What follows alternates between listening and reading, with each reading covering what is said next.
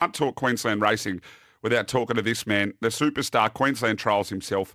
Had one of the great times with him up there a couple of years ago. I haven't been invited back since, but the racing action continues every day across the Sunshine State. Go to racingqueensland.com.au. Chris Nelson, good morning.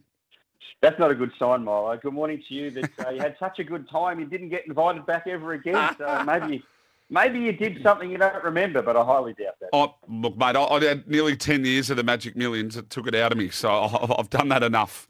I've done that enough. It's a busy time. It is. Hey, we'll just run through the card. Where are your better bets today? And then I want to run mine by you because I always like seeing if we align. But where do you want to start today with your best bets on the Gold Coast?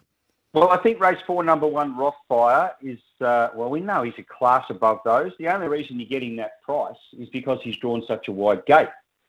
Now, if he gets across, it's game over, I would say. He's got those well and truly covered. And if he doesn't get across, I think he's still a big chance to have them covered anyway. So I think it's all dictated to by the price. If he was a $2 shot or a $2.50 shot, you'd probably think, oh, maybe not. But at the current price, I think he's value. So race 4, number 1, Rothfire. He was not far off Imperatrice, as the boys said, but Exactly. I remember years ago people said this horse is gone, he's cast, his action's gone, and I tried to stick with him. I actually had a bet in the Everest one year. Like, he's a proper horse.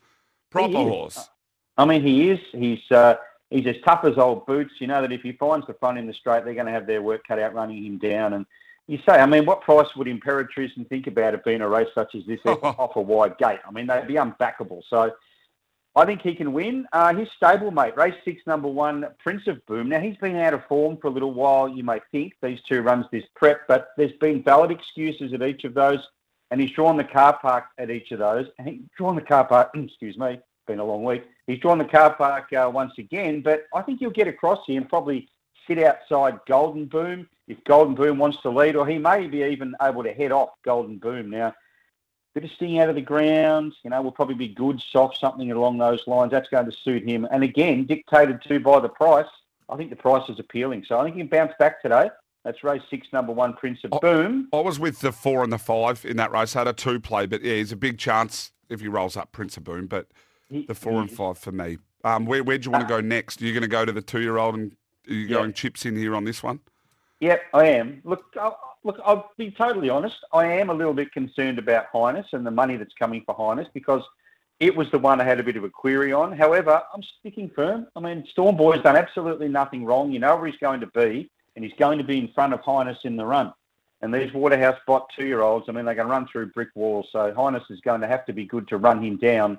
I think he'll be up in the top 2 or 3 as they always are. So, yep, chips in for me. Number 1, Storm Boy in race 8, the Magic Millions 2-year-old classic. And they are my best 3. It's a tough day. Chris, I backed Highness and Wolfgang in that race early at 6s and nearly 20s. I sort of, there's too many times in these 2-year-old races that other than Capitalist, I mean, other than him, this is a race where sometimes, the 2-year-old that the hype 2-year-old doesn't show up. Like clearly he's on top, but yeah, I only took him on for that reason at a shorter quote. The only time I've ever smacked a 2-year-old in that race was Capitalist, and I sort of haven't really been able to sort of get the courage or the fortitude to go and do it again. But you have been on this a long way out.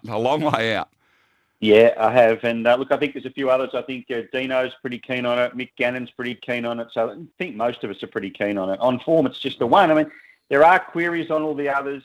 Certain little, not so bigger queries on some as there may be on others. That race doesn't have a long tail, and you know what you're getting with this one. I mean, he was very good winning the McLaughlin. He sat 4 wide, 3 and 4 wide the first 400 metres of the race and was still running the fastest last 200 metres. And you know he's going to improve off that. So he's got to be the horse to beat. I just quickly, before I let you go, Zenzella and Lady Laguna were 2 that I really liked up there today as my better bets.